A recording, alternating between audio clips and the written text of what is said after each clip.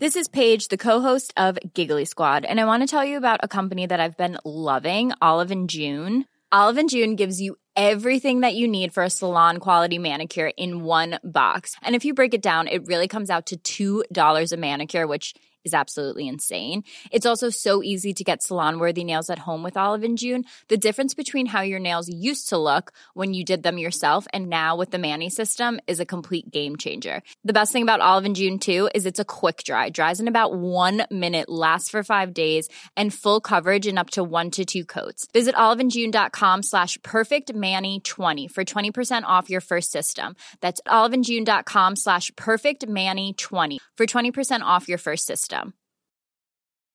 Quality sleep is essential. That's why the Sleep Number Smart Bed is designed for your ever-evolving sleep needs. Need a bed that's firmer or softer on either side? Helps you sleep at a comfortable temperature? Sleep Number Smart Beds let you individualize your comfort, so you sleep better together. J.D. Power ranks Sleep Number number 1 in customer satisfaction with mattresses purchased in-store. And now, save 50% on the Sleep Number Limited Edition Smart Bed for a limited time. For J.D. Power 2023 award information, visit jdpower.com/awards. Only at a Sleep Number store or sleepnumber.com.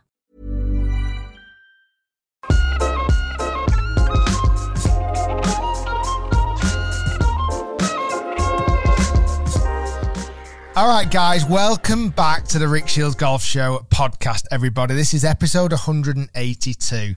Now, this episode, I think you're going to really, really enjoy. It's a guest episode.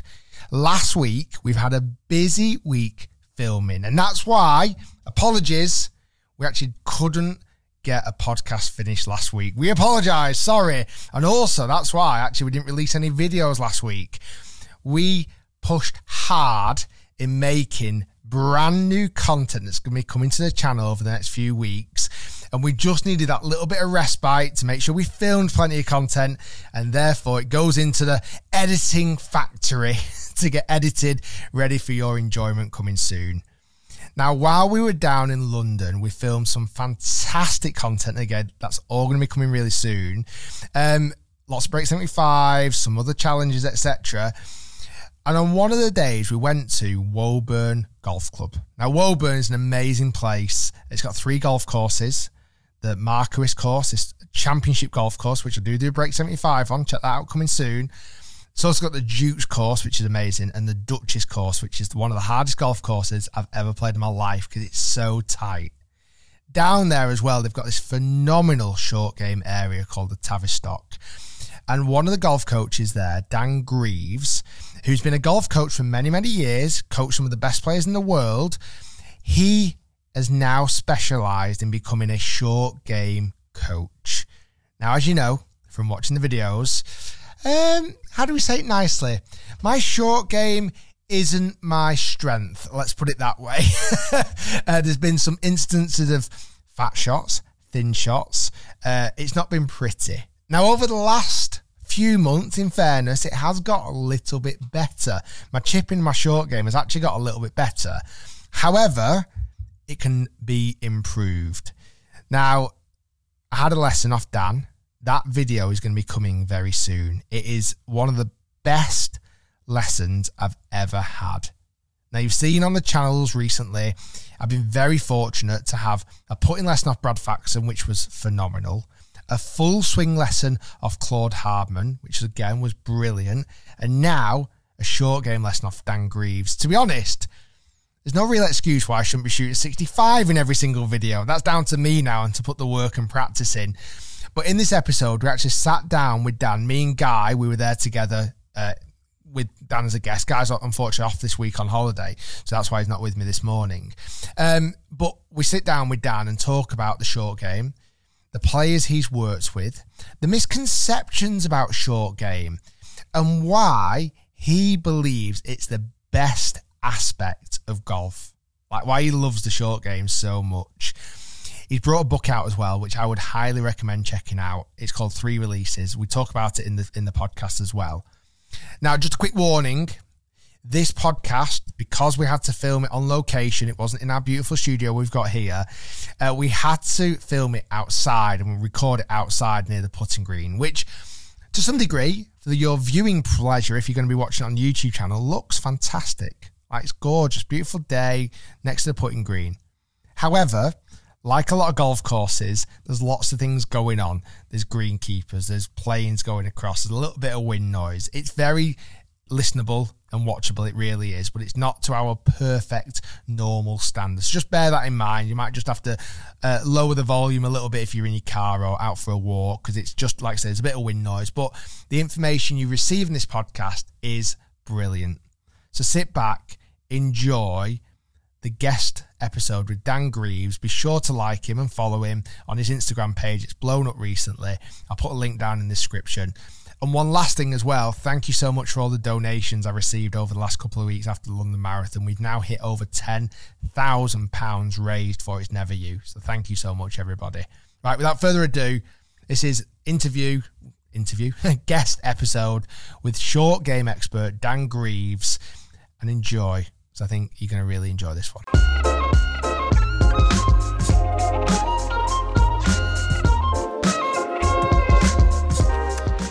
So, as you can see, miraculously, we just got here to Woburn. Beautiful day. Lovely. We're outside, so just a bit of a warning. There might be a little bit of wind noise, but we couldn't resist just enjoying this beautiful setting. This is, we say this a lot when we go to new venues, but this is actually becoming already one of my favourite places we've been to. We say it That's a what lot. I like to hear. That's good. But the short game area, and it's very fitting having our guest on today, the short game area, I would say, is the best in the world. The best I've been to, for sure. So, Dan, thanks for joining us today. It's a pleasure. This is your home. Yeah. And it has been for 17 years. Same. 17 years I've been here. So, being in 2006, yeah. Crazy. I mean, we'll throw in some imagery of the short game area. Is it Tavistock short game The area? Tavistock Short Game is its official name, yeah. It's cut out of these wonderfully tall, beautiful pine trees, and the green is two huge greens with loads of different slopes and angles that you can hit from.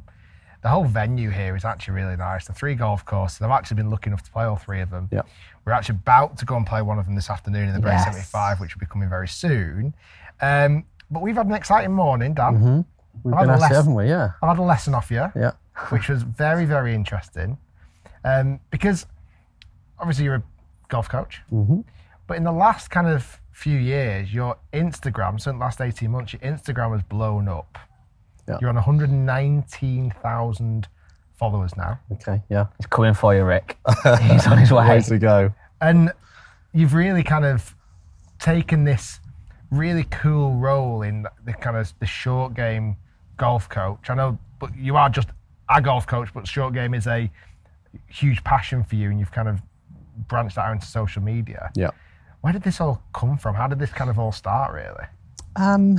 I've played golf since I was like 4 or 5 years old, and I've always like loved the short game. I do think golfers kind of evolve around how they play the game. So I've never been the greatest driver of the ball. Short and wild's not a great combination off the tee, is it? So I then tend to miss a few more greens than most pros would. So I quite quickly learned if I was going to compete, I've really got to try and embrace that. Yeah. And become a good short game player. So I worked very hard on my own technique, managed to get a decent level as a player, and then obviously really got into the coaching side of things. And it was really, I guess, back in about 2008-9, I started working with a guy called Steve Luton, who's doing really well now on the Asian Tour. He's done well in some of the Saudi events as well. And he got his European Tour card, and I was there with him. And then Charlie Hull, who's a member at the time here, still a member actually, her dad, David, approached me about doing a little bit of short game work with her because she was a fantastic talent from an early age. And she was about 15. She was about to turn pro. I think she went to tour school when she was still 15. Wow. And her short game wasn't, she ripped it tee to green, amazing. I remember seeing when she was 12, 13, incredible. But she didn't really have an idea for short game. A bit like we spoke about today, Rick. I think a lot of players are really strong in compression in the long game, and they struggle to get the finesse and the touch and feel in short game. And she was definitely a little bit in that camp, particularly with pitching. So, he asked me to look at her pitching. It went really well. We started making some really big improvements pretty quickly because I think with short game, it's very different. When you're competing on a national level, you need to have an okay short game. But when you start wanting to compete internationally, and you've played great courses all around the world, you see you get asked very different questions, don't you?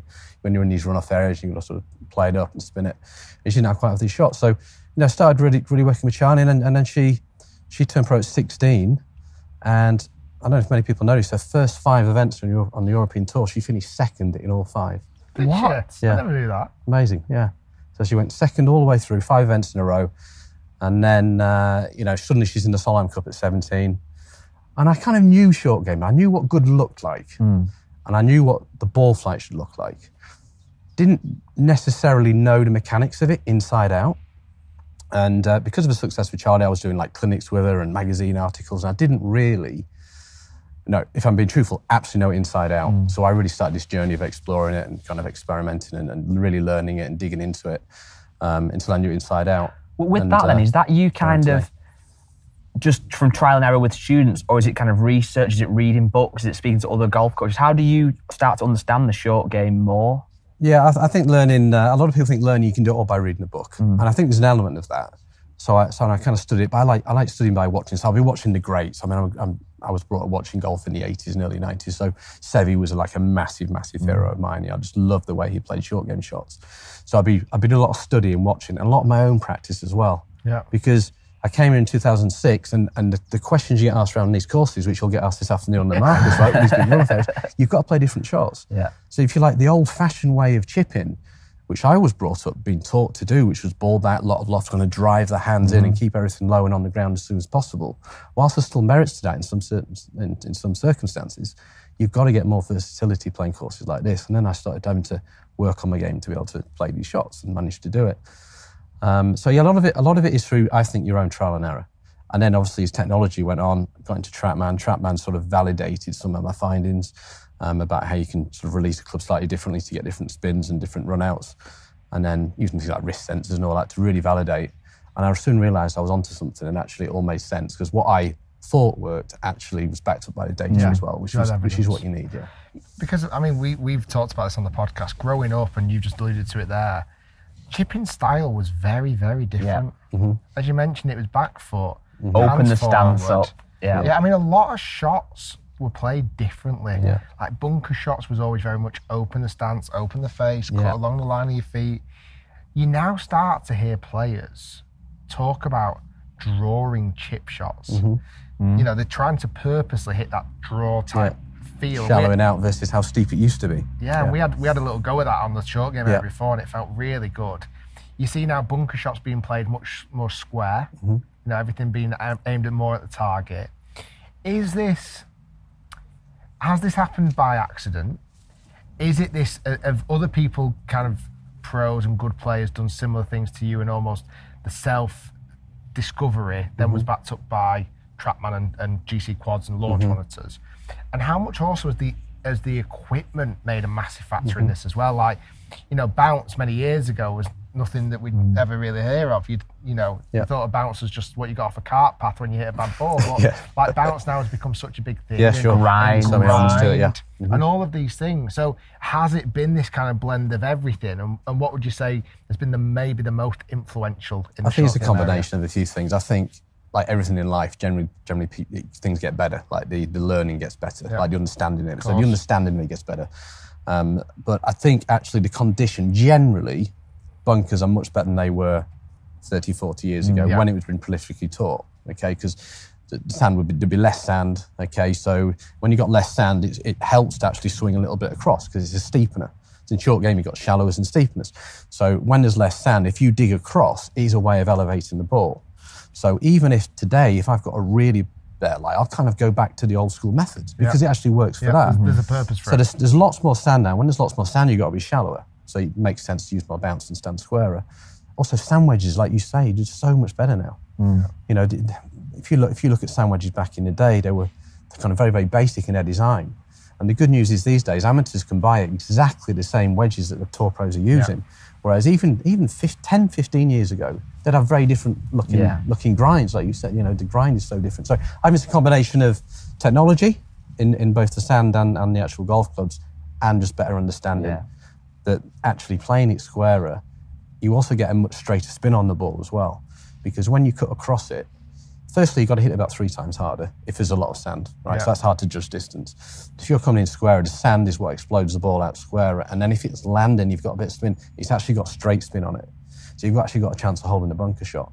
If you think about trying to bring it in from the side into a hole, that's quite difficult, isn't it? Yeah, it's hard to judge. Yeah. So that's why you'll see it, much squarer these days. Yeah. I don't think there's a guest or anyone we've had on where I'm literally hanging on every word. Well, because for me, it certainly is my own self-discovery of short game. Sorry if there is a bit of background noise, everybody. We're outside today and there's greenkeepers, everything else, but hopefully you'll still enjoy the episode. For me, it's been my biggest bugbear for a while over the last few years, and it's been the thing that's probably, when you're not good at something, you end up putting it off. Well, I certainly do. Like, I'm much more comfortable going to a driving range and hit a load of driver shots because I'm actually comfortable doing that. Yeah, it's like me putting off playing a long iron. Yeah. Practicing long iron play, Players typically practice the strengths, We're coming on to that quite nicely then. One, obviously as a golf coach, you don't need to be an amazing golfer. We hear that a lot. I know, was it Claude Harmon that he's off like 9 or something? He is openly admits that he's not the best golfer. And that makes sense because ultimately the tour pros need coaches and there's no one better than John Rahm, so he has to have a coach that's kind of worse than him, if you like. But one thing with yourself that I've noticed from a few of your Instagram videos, and today in particular, is you actually are a wizard with the wedges. And I think that must help, because when you're explaining shots to students, whether they be high handicap amateurs or elite tour pros, when you can show them a method, execute it yourself flawlessly, that must help you to then get the trust of your I think so. clients. If you can demonstrate the shot, I think if you can demonstrate a shot as well as coach, I think that's immensely powerful. Yeah. Because they can watch you do it. And a lot of people are everyone's different learners, aren't they? Some people like to get really into detail. Some people like to just be more visual. So I've seen someone the other day and I was playing these shots and I was sort of saying, how are you doing that? He says, I don't know, I'm just copying you. Yeah. So I think that's quite interesting. Yeah, so the ability to play the shots is key. And I do kind of like pride myself that, if I was to go and play with a tour pro, I do lots of tour pros and we go out and play, they're going to absolutely just destroy me tee to green. Yeah. But I still round the green, back myself to be at least the same as them, if not beat them. That's class. And, when we have chipping comps, I am able to beat them, at least half the time. That's good. And but like you, all I really practice is short game. Actually, I just practice my long game as well. But I love short game. I just love it. I love missing greens. It sounds really daft. I only probably hit 8 or 9 greens around. On purpose. I'd much rather miss a green than hit to 30 feet. Because don't get me wrong, I'm disappointed when the ball's like curving away from the target. But as soon as I'm walking up to my ball, I'm getting really genuinely excited about what shot I'm going to play, how I'm going to be able to show off and play the shot, and the challenge of it. I absolutely love. I love it. I couldn't be more. I couldn't be more polar opposite. You get your putter out no matter where the ball goes anyway, so you put in no matter what. When I see that ball missing the green, I'm like, oh, there goes my par. At the moment, anyway. But after my lesson this morning, things hopefully might change. We played a lot of links courses recently, and certainly obviously over here, there's so many different ways to play shots around a links course. If you're coaching someone or you with yourself on a links course, do you see it there is just one shot to play, or do you see there's different ways? It could be the bump and run across the floor, or you should actually loft it up, or is there a right and wrong shot, or is it just finding shots that you're comfortable with? Yeah, it's totally right and wrong. The big thing is links courses actually can play very differently. I know the actual designs are exactly the same, but like the firmness of the turf, sometimes some links courses you played, they've got a little give still in the turf, isn't it? So you can still, like we did today, you can do your release 2s where you release the club a little bit more, where the butt rip's kind of pointing back at the belt buckle, where the bounce is sliding a bit more. But if, let's say you're playing like Hoylake in 06 where it was just absolutely burnt, you would definitely have to make adjustments there. You would have to take the bounce off. So there are a number of ways of doing that. You could do more like what I call a release 1, which is more the front hip release. You can start, like we said earlier, the grinds are so great now, you can put toes down. Generally, a lot of clubs have like toe relief, so you can put the toe lower, and then you can still play it with a bit of release and get more spin. So reading the lie is actually, I think, the most poorest aspect that amateurs do in short game. Like, they don't read the lie very well. Yeah. And then they'll try and play a shot that the eye sees that they want to play because they've got to go over something, for example, but the lie won't allow them to play it. Yeah, so it's absolutely key. Honestly, if you can learn that, it's massive. I think sometimes you already preset what shot you're going to play. Yeah. And you've not looked whether it's sat down, whether it's sat 100%. up, whether, you just don't do it. And you're right with a lot of, how many times do you see, and to be honest, some golf courses in the UK and the US, force you to pick a club before you get over there because you've got to park your buggy at one and you just grab a wedge going, oh, that's the club I'm going to use. When you get over there and you go, actually, this lie is not going to be allowing me to hit that shot. Sure. It's quite interesting. Do you remember the Tiger Woods tailor-made wedge that came out that was designed just for Tiger Woods? Yeah.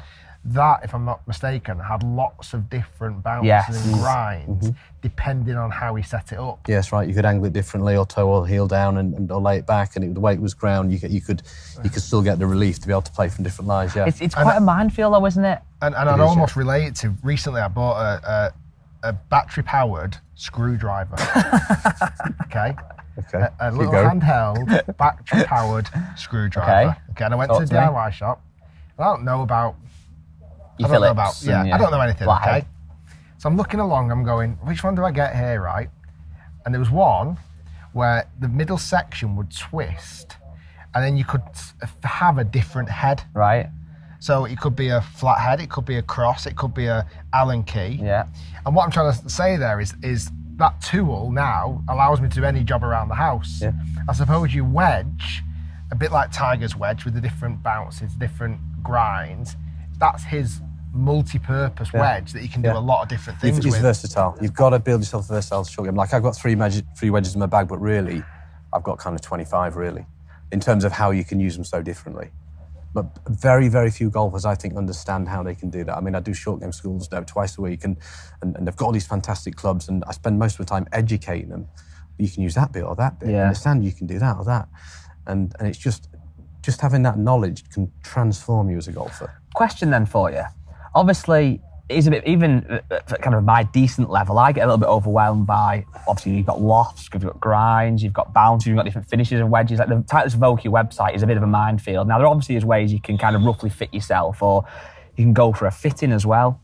But it feels to me like there's not anywhere really, maybe this place, the Titleist Centre, is an exception to some degree, but there's not many places you can go and try wedges actually out and get fit and have the different lofts and grinds there. Like, how would you recommend an amateur golfer get fit for wedges? Because it is quite difficult. It is difficult. You do need a facility. I think you do have to play off grass. Yeah. Great. I think that's absolutely vital. Yeah. The mat tends to flatter things. And similar grass to what your home golf course would be, I guess. Ideally. I mean, I'm not trying to plug Woburn, but when people have wedge fittings here, they'll come down and the guys will take the whole bag of wedges down to the short game area, and they'll spend an hour playing different shots, and you can try them all. And I think that's like the ultimate way of having a wedge fitting. I would also say with wedge fitting, I think too much emphasis is placed on the gapping, as in the full shot gapping. Yes. Like trying to get that right. It's important, but I think it's more important to get the right loft and bounce and grind for around the green. Like you can chip in around the green, you've got to get it absolutely bang on. Yeah.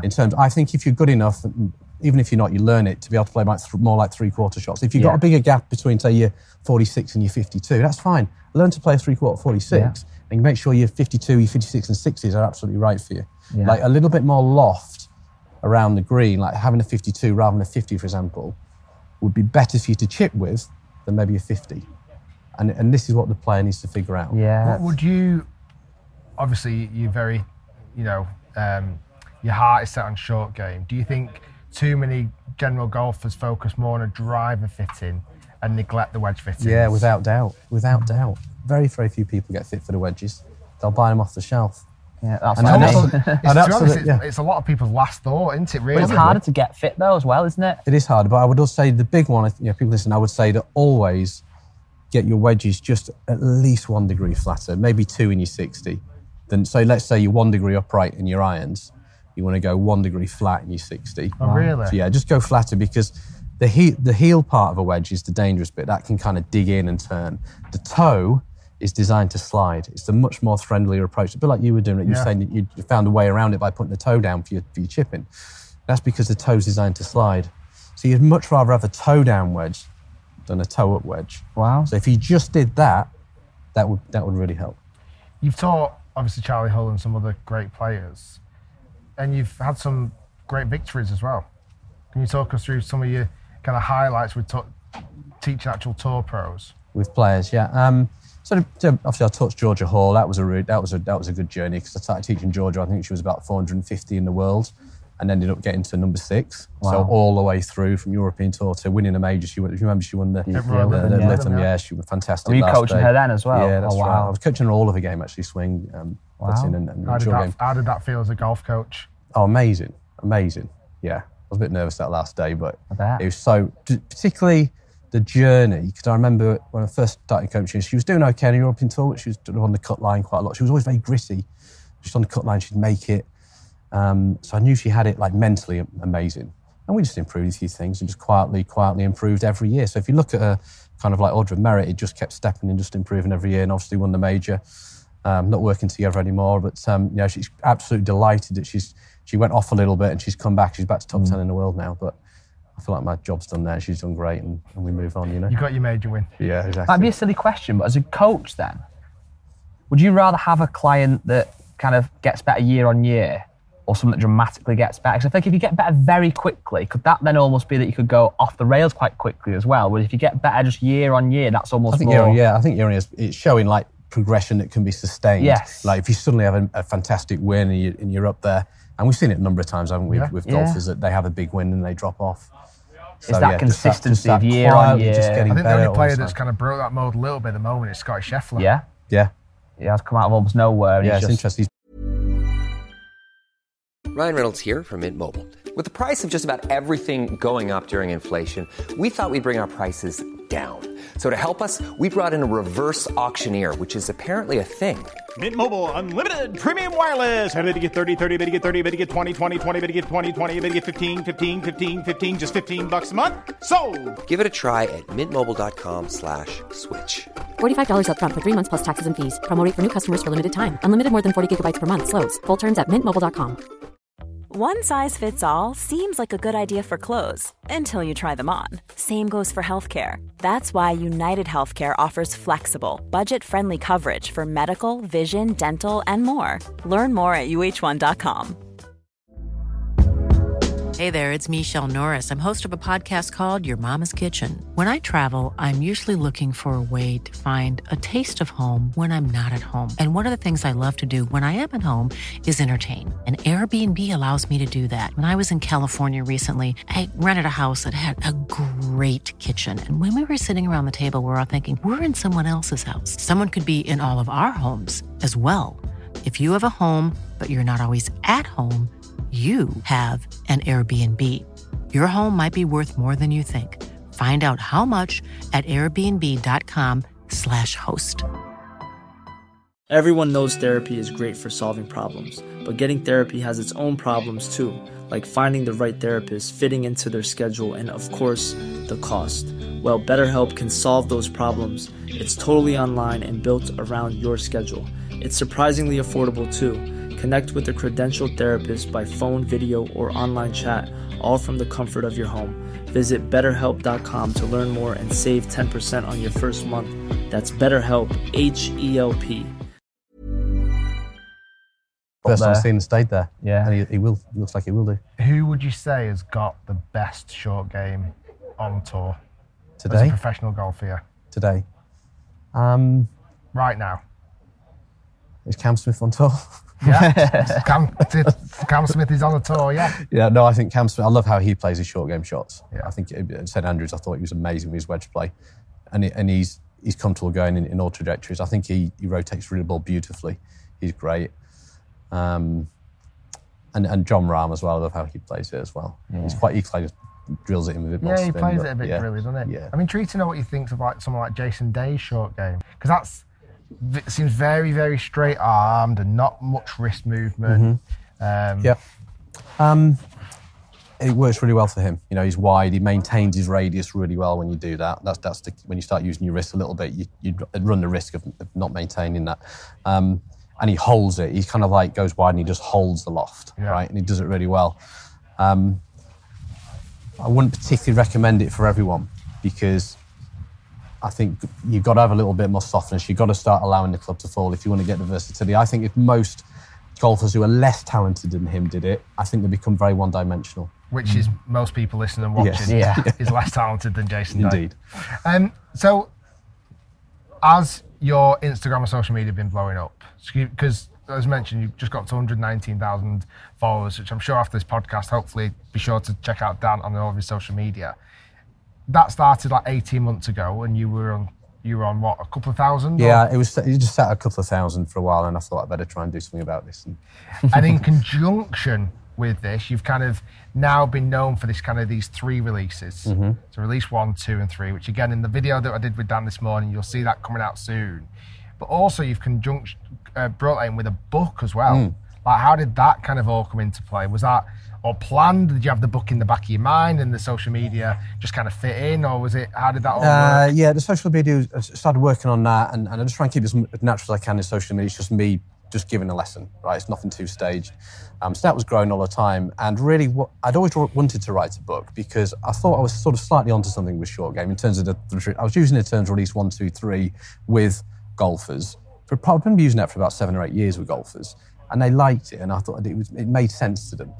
But I didn't want to start using it on social media, and I didn't want other coaches to start saying it was their thing. That makes sense. So kind of self. So I thought, well, write a book. It's an indirect way of copywriting it. I know if coaches want to use it, fantastic, brilliant, use it. But it's my language. Yeah. That's all I wanted to do. So that's really why I wrote the book. I didn't write the book to sell loads. I just wrote it as say, look, this is kind of my system. That's why I did it.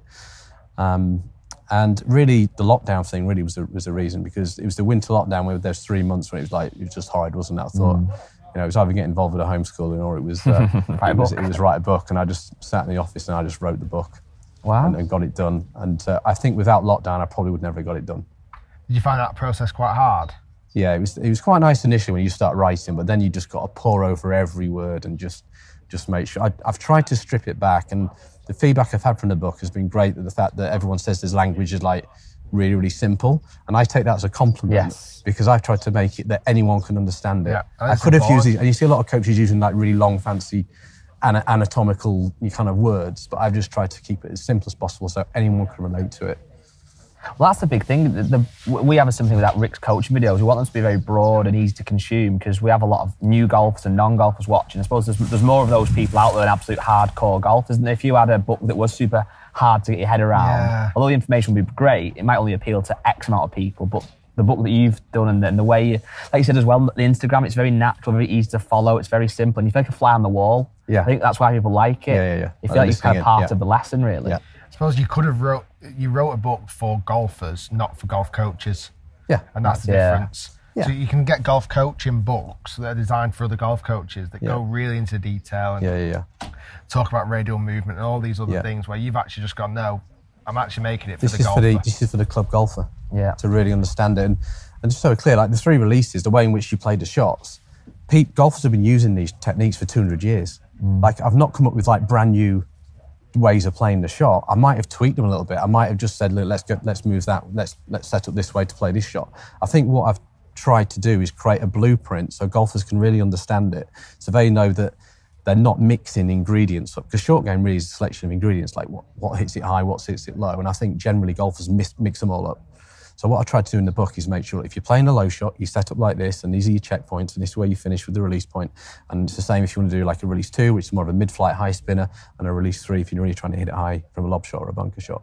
So it's just understanding what are the ingredients, when do I use a shot, and a big part of the book as well is actually on your golfing intelligence, like what I call your golfing IQ, your ability to choose the right shot, read the lie, and make sure you're playing the release correct for the shot you've got. And if you can link in better technique with a better way of thinking, a higher golfing IQ, you can become an amazing short game player. And I don't think it's out of the realms of anyone to try and aim to be a scratch short game player. You've got to kind of separate your handicaps. So I like to almost think, what is your handicap as a golfer just on short game? Yeah, and it's not a physical act, is it? You don't need to be able to move like Rory, or you don't need to. There's no reason an average kind of golfer cannot become the best short game player in the world. It's similar with putting. Really? It's similar with putting. There's no reason why the most average person could not become the greatest putter in the world. Absolutely agree. Yeah. Matt, who does our podcast, has become quite your disciple.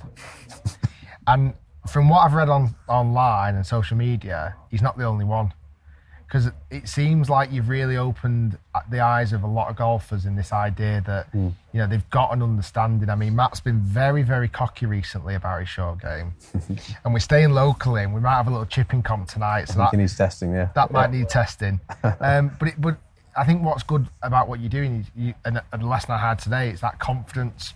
It's nice to hear it, and the way you simply put it, it kind of makes a lot of sense, and it's easy to understand. Yeah. So at the moment, the book's obviously out. Mm-hmm. Is it on Amazon? Yeah. Is it 3 releases? It's called 3 releases, the short game system, yeah. I would highly recommend it. People pick it up. I've got a copy. I'm not a great reader. And you bought a copy. I didn't send you one, which is that's... I did. I bought a copy. Did you see it on Amazon? Yeah. I bought a copy, and then I must admit I'm not the greatest reader. I think audiobook has to come out next. I thought about that, but I don't know how you get across the photo because a lot of it's imagery. Oh yeah, that's true. a good point. Watch Rick Shiels' video with Dan Grieves. What about a featured film? If you could wrap the whole book up in an hour video, I'm all over it. That'll be my next project, Rick. Yeah, I'm too visual. On that. I'm not a reader. You're not. That's definitely true. Do you find, so most of your clients that come and see you now at the Wellburn, because you can book a lesson with you and have a lesson here at Wellburn with you. What are they coming in saying? What's the most common issue, fault? Is it, because I feel like when I was coaching full time, a golfer come and say, I'm kind of slicing it. I'm hitting it well enough, but I'm kind of slicing it. Yeah. It feels like short game. It's a huge amount of it. Could be I'm duffing it, I'm thinning it, I'm shanking it.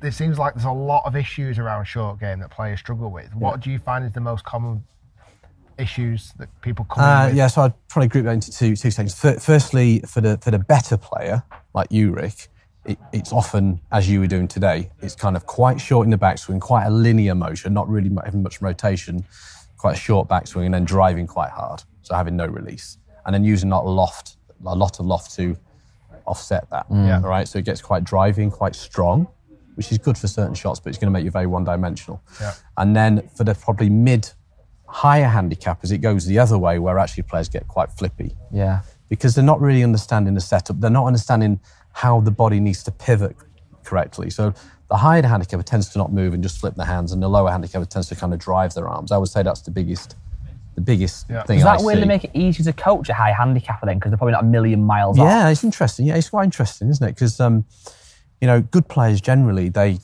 all good players in long game will create a lot of pressure. Yeah. A lot of sort of flexion with the lead wrist as they come into the ball, which is great. Compression is strong. And then they kind of take the same pattern into short game. But what you find in high handicappers, they go the opposite. They almost release it too much. Yeah. So it's just getting the right. And then they've got to, I just teach them to understand the different release points. And once they understand that, they know where to go. You've got to understand it yourself. You've got to be able to coach yourself at this game. Yeah. That's key. I feel like with higher handicappers, I'm guessing really your big factor you're trying to get across is controlling the low point. Yeah, low point. So that's I bet a lot of higher handicappers lean back and try and. Because I think subconsciously they're trying to get it in the air with the tilt. So that's why I teach this foot flare. And if you get that foot flare and you sort of push the pressure left, you can create this pivot line that I talk about, which runs from your foot through your knee, hip into shoulder, running through your left ear. And then you've got a line in which you can actually rotate around. So most golfers, the most common fault is the pressure tries to go left with the hips and then the body tilts back as like a byproduct. So with this in mind, and obviously if someone comes to one of you two guys for a full swing lesson, there's different, obviously people might not be flexible or they might have certain swing characteristics they just can't change or whatever. But with this then, does that mean pretty much everyone that comes to see you can follow these steps and you can coach kind of one way, really? Great question, I totally agree. I think full swing, I would never, for example, bring out a book saying the long game system. Yeah. Right, I just totally disagree with that, right? But I think short game, as I say, it's not a physical act. I can get most people chip in a very similar way. They look very, very similar because you don't need to be built amazingly. You don't need to have amazing flexibility to do it. So I think absolutely anyone can chip. So from what you're saying then, really, none of us here or listening or watching, there's no excuses?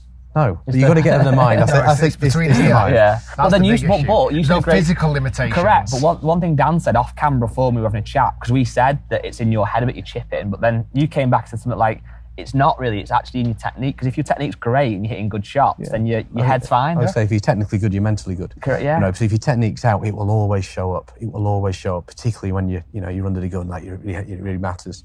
So, if you can just get your technique right, and I think I've taught you today, Rick, and maybe you tell me, but it's like you've a number of shots today you hit behind the ball, right? But actually you got it quite close. Because actually we've just made the club friendlier. Correct. Whereas That's the before, game changer. the way you were chipping, you can chip that way, but you've got to be perfect. And if you are got to heavy. be absolutely perfect, because if you are heavy, it's going to show. Whereas now, you don't need to be perfect. And if I don't know about you, if I was standing over a chip knowing I didn't need to be perfect, I'm going to be more relaxed than knowing I've got to be perfect. I suppose a bit like my driving. I don't really worry too much about my driving. Exactly. Even though the shots I hit aren't always a perfect strike, You know it's all right. Yeah. They're down there. Exactly. Like, I'm not, luckily for me, I'm not ever thinking about topping a drive or really hitting a terrible drive. So I'm very, very, very confident in my drive. I'm like overly confident, because miss hits are just not that terrible. But what you're saying is, if you're making it now with your new technique, that it makes it more friendly, you've got more room for error. In a kind of an analogy form, it's almost like being on a tee and the fairway's getting wider. Yeah. You've got more room for error. A massive margin for error. Yeah. And that's what these top guys are doing. You know, I've been around on tournaments, and I promise you, they're missing their chips all the time. They miss it all, but they miss it into 3 feet because they've just got this margin for error, and they're much more talented than the average golfer, right? Who's got no margin for error. So we need to get that margin for error as big as possible. It's really interesting. Is there another side of the game? Let's say now you've completed chipping.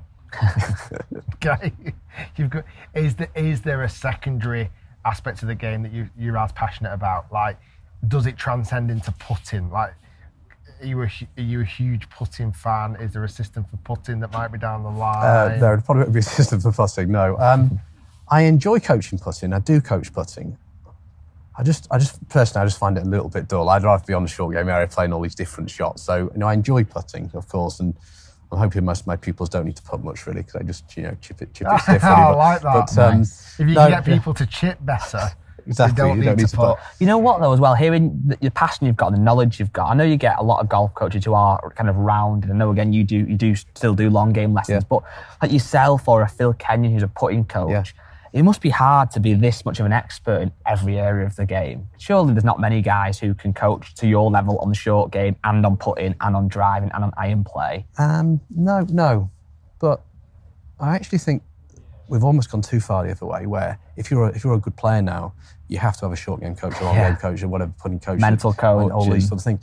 And really, that's only really been the last 5 years. That's been the case. Yeah. Like, I think some of the success I had with Georgia is I was like, coach her on every part of the game. So she had one voice. Yeah. And you don't get seeds thrown in from all over the place. And I do think, I totally agree. I think having the specialism is really useful. But actually, I also think perhaps at times some players go too far and they get too many coaches. Makes sense. Well, it's too many voices. Yeah, totally. It's how do you prioritise? Because if you're just coaching a player only short game, one, it's the only thing you're bothered about their performance for, is their short game. Two, you're trying to drain as much time as you can and say you need to practice for this amount of time in your short game. Then you have that times 5 for driving, long game, putting, short game, mental. That's like a player. PT. Exactly. And it's really difficult to keep quiet. So I remember there's one player I worked with who was a good player on tour, and short game was fantastic. Obviously, chipping was great, but then couldn't hold out from 6 feet. Like, putting was all over the place and had a separate, putting coach or whatever. And it's like really difficult to say, can we have a look at the putting? Because that player's not performing. Yeah, I feel like they're doing my bit well enough. And that's frustrating then, isn't it? Yeah. So it's an interesting one. So I do think there's merit in having one coach. Yeah. But equally, obviously, the way it's going, everything's... Is that the way more guys are on tour, going having separate coaches, though? Totally, yeah. And have you had any big named players slide into the old DMs and ask for your advice, and anyone you can share any stories of? Yeah, I do get some. I won't share any names because sometimes it is under the radar, right? They just want me to check. So what I get a lot of is players who want me to check something. So they'll say, can I have a second opinion on this? What do you think on this? So I'll have a look at it on video, and sometimes they come up and we have a look. But the thing is, I don't really want to go on tour, so I'm not really interested in going away on tour right now with a young family. So they can come to me, that's fine, but I don't really want to go. I think you often think that as a golf coach, the dream is to be a tour coach. That's the most elite players on the planet. But actually, like you said, it's a lot of travel, a lot of being away from the family. Yeah. I actually kind of respect the fact that you're here in an amazing venue. People can come to you and you've got a thriving business. I guess that's the dream really for you, isn't it? The amount of times I see Phil Kenyon in the airport. Yeah. It must be. He's here, there, and everywhere. Yeah, and it must be challenging. I think I did a little bit of it. I was away with Charlie and Georgia quite a bit, and that was great to do because you meet lots of people and you kind of, it's fantastic. But that can be quite challenging. I remember once I was at the Open at King's Barnes. I had about 5 players there, and that's quite challenging when you got players similar tee times. It's like, who do you go stand with? And that was quite interesting. But no, I like being. I love Wogan's a great club. I mean, we've got 3 great courses here, amazing short game area, and really nice club life. I live locally, so I can come in and do my coaching and do bits. So I'm not saying I wouldn't go on tour and do a bit, but I think you've got to balance everything, haven't you? You've also not only teaching person now, people can come here for in-person lessons, clinics. You also we've got a lot of international listeners and viewers. You online coach as well, through Skillist. Really busy with that, yeah. And is that, and it's not a loaded question, do you find still great success on online coaching with students as well? Yeah, totally. And there's a real reservation about whether online coaching works. Because sometimes you want to get your hands on someone. But I think in short game, it 100% works. And so people send their videos in, I'll sort of annotate over them, draw lines so they can see for themselves what they're doing. And then I'll do a video to camera saying about what they need to go into work on with some drills. And then they send them back and we go forward like that. And it works. Getting great results you don't need a simulator at home. You don't need it. Some people do it in the back garden, and some people are doing it in their office. Yeah, and they're just swinging and hitting an airflow ball. I suppose you don't need to see the result as much. Obviously, a full swing, there's a lot more going on. But with a chip, you can look at the technique a lot more. And I think online coaching will keep growing, without doubt. I wouldn't be surprised. Yeah. I mean, I suppose to some degree, it's what I do online coaching videos. It's not so much in person, but people will make notes, and that's why a lot of the stuff that we do online is not only again simple, very visual. We put lots of words on the screen as well for people who like to read it rather than just see it. But I think coaching's definitely changing. It's still a huge aspect of the game. It shouldn't be undervalued at all. And people who want to improve need to ideally seek the best or learn the best information. And for you, you've made it as easy as possible, in person, online, or by the book. Yeah, exactly. So hopefully everyone can learn something. And that's the thing, that's the benefits. I think the downsides of where we are still for a lot of amateurs, so fitting's hard for wedges, and that needs to improve massively. Yeah. This place is an absolute exception because they've short game facilities quite literally. It's the best I've ever been to, no questions asked. But most general golf courses where a lot of our listeners are members at or play at, you either have an all right putting green that's kind of near the clubhouse, which you're not allowed to chip on. You're not allowed to chip on. And then very often, there's either no chipping green or it's a massive afterthought and it's a little piece of rubbish land in the corner. It's hard for amateurs to actually practice your chipping. Yeah, it is hard. There's no doubt about it. I think the practice facilities in the UK generally, if you go to somewhere like America or Dubai, it's like totally different. Isn't it? Like they really put much more of an emphasis on practice facilities than we do in the UK. Again, go back 40, 50 years ago, like nobody practiced, did they, in the UK? I mean, it was just about it was almost playing down golf. onto some That's degree, why there was no wasn't it? practice areas in a lot of courses. If you look at a lot of the classic courses, the practice facilities are just like non-existent, aren't they? But also they built the golf course and then the clubhouse. It's literally let's find a bit of putting land. green, and then if there's anything left, they'll chuck a pin in it for chipping green. Where anything built in the last 20 years has a much different It's almost like I think you should build your practice facilities first and then build the course and clubhouse around that. And in America, correct, it's the driving range that almost gets built first. Yeah. So that's the centre, and everything gets built around That's that. the beginning of your experience, isn't it? You go to the range, you got your balls. But to answer your question, I think you can do lots from home. I think you really can. If you can video yourself and you can work through what you're trying to do, your key points, and you can be creative. You can just soft balls. Can you just go under the coffee table, over the coffee table, over the sofa, whatever under? That's still practice. Yeah. That is 100% still practice. I think probably going back to when I was a good chipper was when I was an assistant pro in the pro shop. You sneak out and just in the shop. In the shop, messing about, trying to hit shots over clothes and trying to hit shots over the counter and all these sorts of things. And like I said, as a kid, how many chipping comps did we have as a kid? Insane. Yeah, like playing for Mars bars, whatever. Were the best thing ever. Yeah. Because it put you under pressure. You were competing against other players. You can test yourselves. You pick stupid shots. Yeah. Like you hit shots from in bushes or different shots that you want to play creative. I think more of that needs to happen as we grow up and become adults as well, like chipping comps. Well, we've got one on the go at the minute. We were at the Grove yesterday. It's currently 6-all. So we've got the settle, haven't we? Which my money might be on you now, Rick, after this last season. What's really funny? So we do. We've had a couple of chipping comps recently. Last time I actually just about pipped it. You did? But what's funny, so we do alternate picks. It's not winner picks, alternate. Okay, I like that. It's quite good. All my shots are on fluffy lines. bunker shots. Of about 15 yards.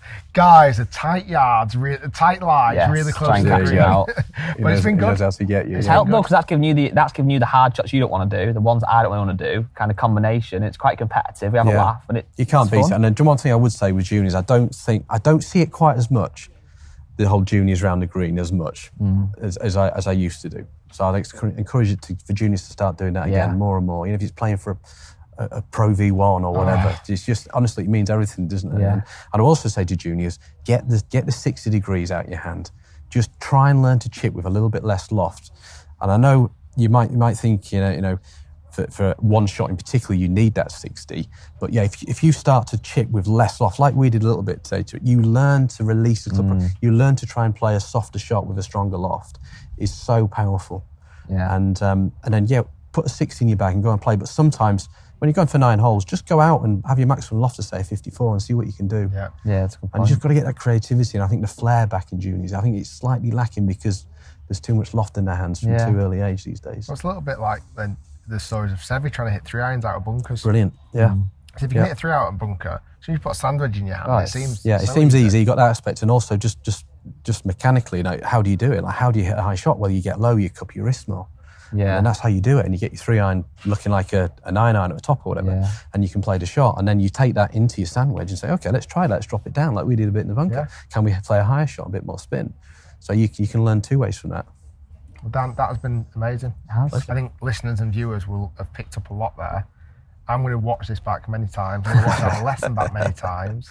So I just think, like I say, it's a part of the game that players struggle with, and to have a system and almost a manual. Like, it feels a bit like there's someone there saying, no, we've got this. It's 1, 2 or 3. And once you learn those things, we'll put a link to the book down below. So if you want to check it out, I'd highly recommend it. Worldwide shipping? Yes, it's available on Amazon worldwide, Wow. And is it 30%, did we say? 35 we've agreed on. 35, We'll talk later. Guys, thanks for watching. Be sure to follow Dan on his social media. Let's blow him up over 150,000 followers on Instagram. Would be amazing. We're going to have some lunch. We're going to play some golf. Thanks for watching. See you next time.